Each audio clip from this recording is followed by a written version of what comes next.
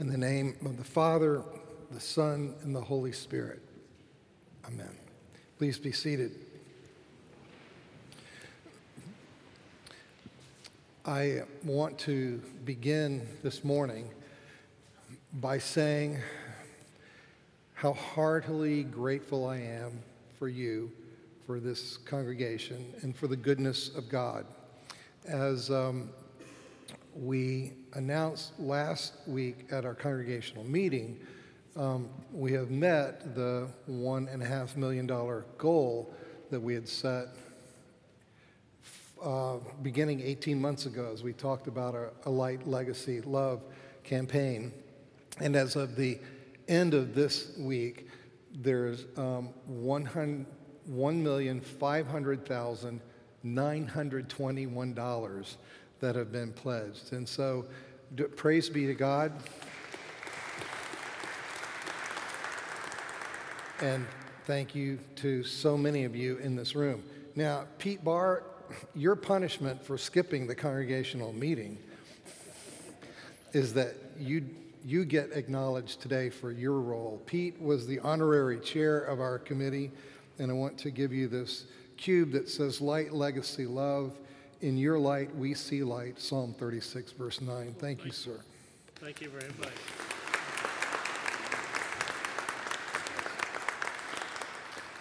And also a thank you to those of you who for 18 months have been listening, and we're all in different places in our journey, and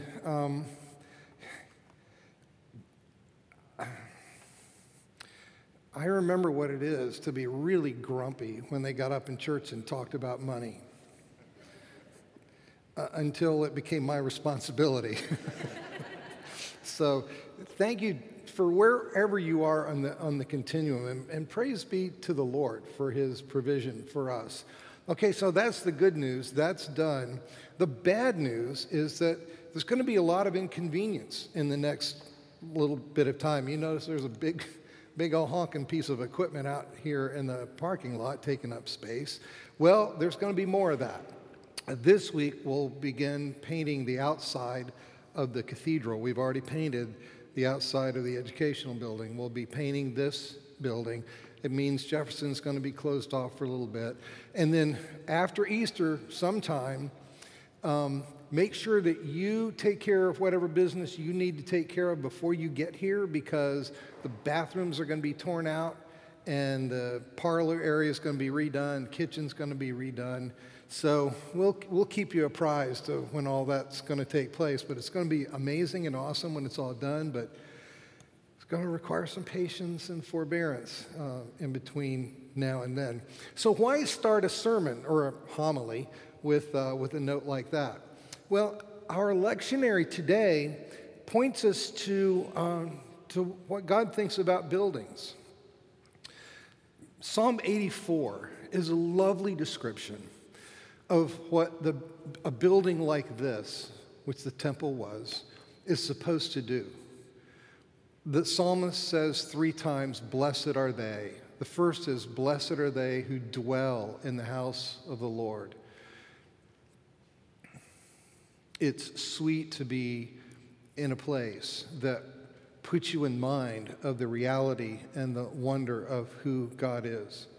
And even thinking about the sparrows and the swallows that take up their residence there. Now, hopefully we don't have sparrows and swallows living in here, but in the temple courtyard, it was open to the skies, and so you had, we have, lizards in the memorial garden, so that's our equivalent.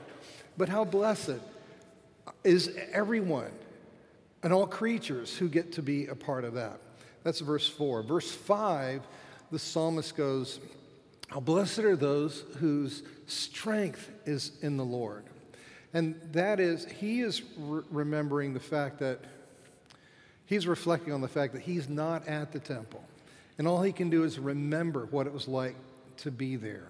And he can find strength to move from strength to strength on the basis of his memory of what it was to be there. And I don't know about you, but like when I go on vacation, as nice as my surroundings are at vacation, I remember being here, especially on Sundays, and I long and pine for it. So much is the memory of having been in the house important to the psalmist that he can say, like, even when you go through the valley of tears, they can become springs of life for you. So a place like this is made to give nourishment and sustenance to our soul, even when we're not able to be there. And then finally, the psalmist says in the last verse, "Blessed are those who trust in the Lord. The Lord is their sun and their strength." So no matter whether the building stands or not, the Lord shines into our lives. And the building is supposed to put us in mind of that. Then Malachi gives us another angle of vision on the building. By Malachi's time, that first temple had been torn down and rebuilt. And it wasn't the second building wasn't as great as the first, but the people were also told, don't despise the day of smaller beginnings.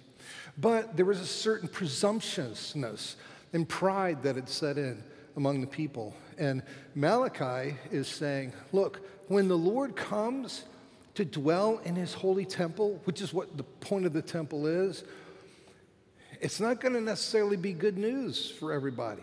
And he has 3 points of complaint. One is the priests are not doing their jobs. They're often offering sloppy sacrifices and sloppy teachings. They're allowing sorcery, oppression of the widow, the stranger. The second complaint is marriage is in really bad shape. People are getting married not primarily so that they can build one another up in the faith. They're marrying for whatever reason, whether it's, I don't know, we got married in a fever hotter than a pepper sprout, or whether it's for family alliances or whatever. But eventually, because you've chosen to take to bed someone that isn't going to help you grow in your faith, and you're not going to help them grow in your faith, then you decide at some point it doesn't matter who I sleep with. And then third, Malachi accuses the people of robbing God. Because as much as they've been able to raise funds to rebuild the temple, people are not tithing, and they're not offering over and above that. And so the storehouses that are supposed to be full are not full. And he says basically, look, test me. Give what you're supposed to give and see if I don't shower blessings down upon you. The more I read Malachi, the more I feel like this is a timely word for the church today. But that's as far as I'm going to go with that, with reflections on Malachi. But then, in our gospel passage, a third reflection on the significance of the building. Because Malachi had said all that he said because one day the Lord was going to come to his house and he was going to purify it so that worship could be made pure again, so that incense could be offered and the name of God would be glorified. And on the day of presentation, the Lord of that temple does come. He's carried in the arms of his mother, who also in some mysterious way is his daughter. 33 days beforehand, she had brought him to be circumcised. And now 33 days after what we celebrate on January 1st, the Feast of the Holy Name, there is the Feast of Presentation, which harkens back to Leviticus 12, when 33 days after circumcision, the mother of the firstborn is to bring her child and to offer a sacrifice as she sets him aside to be holy, and as she offers an atoning sacrifice for her own purification. Just think about what's going on here. Mary is bringing the son who has 33 days earlier done what is going to happen 33 years later or so, as he sheds not just the blood of his foreskin, but the blood of his life to cover your sin and mine, to offer what the writer to the Hebrews calls an atoning sacrifice for our sins as a merciful and faithful high priest. And now, 33 days later, she comes and offers a sacrifice for her own purification, her own tacit expression of faith in this one that they're setting aside to be holy, will offer a sacrifice to cover her need to be purified and made holy. And then that opens up to these lovely expressions of faith by Simeon and Anna. Simeon, who is a resident of Jerusalem, who's looking for the consolation of Israel and recognizes that in this child, Israel's destiny to be a light to the nations will be realized only through the irony of something that's going to break a mother's heart. And then 84-year-old prophet Anna, who's been living in the temple as a widow, who out of her faithfulness to a marriage that has been long gone, and through her fasting and her prayers, everything the opposite of what Malachi saw in the people, she is able to discern that this baby is going to be the redemption of Jerusalem, the one who's going to buy her precious city out of the ongoing slavery to sin and despair and darkness. Friends, as grateful as I am for our commitment to refurbish this place so that the light could shine in and the light could shine out, and to take care of our kids, and to just do what we need to do as stewards of this architectural gem and our strategic place in the city beautiful,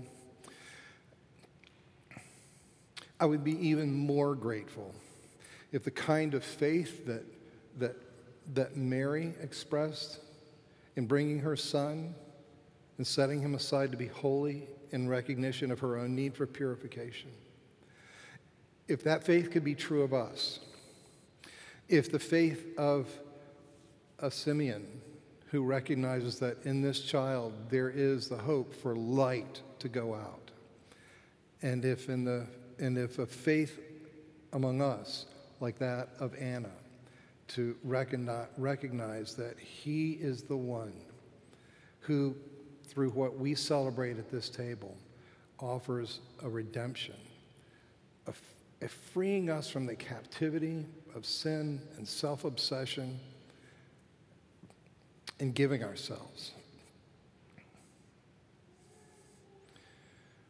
But to him who is able to do exceeding abundantly beyond all that we ask or think, to him be the glory in Christ Jesus and in the church, now and forever. Amen.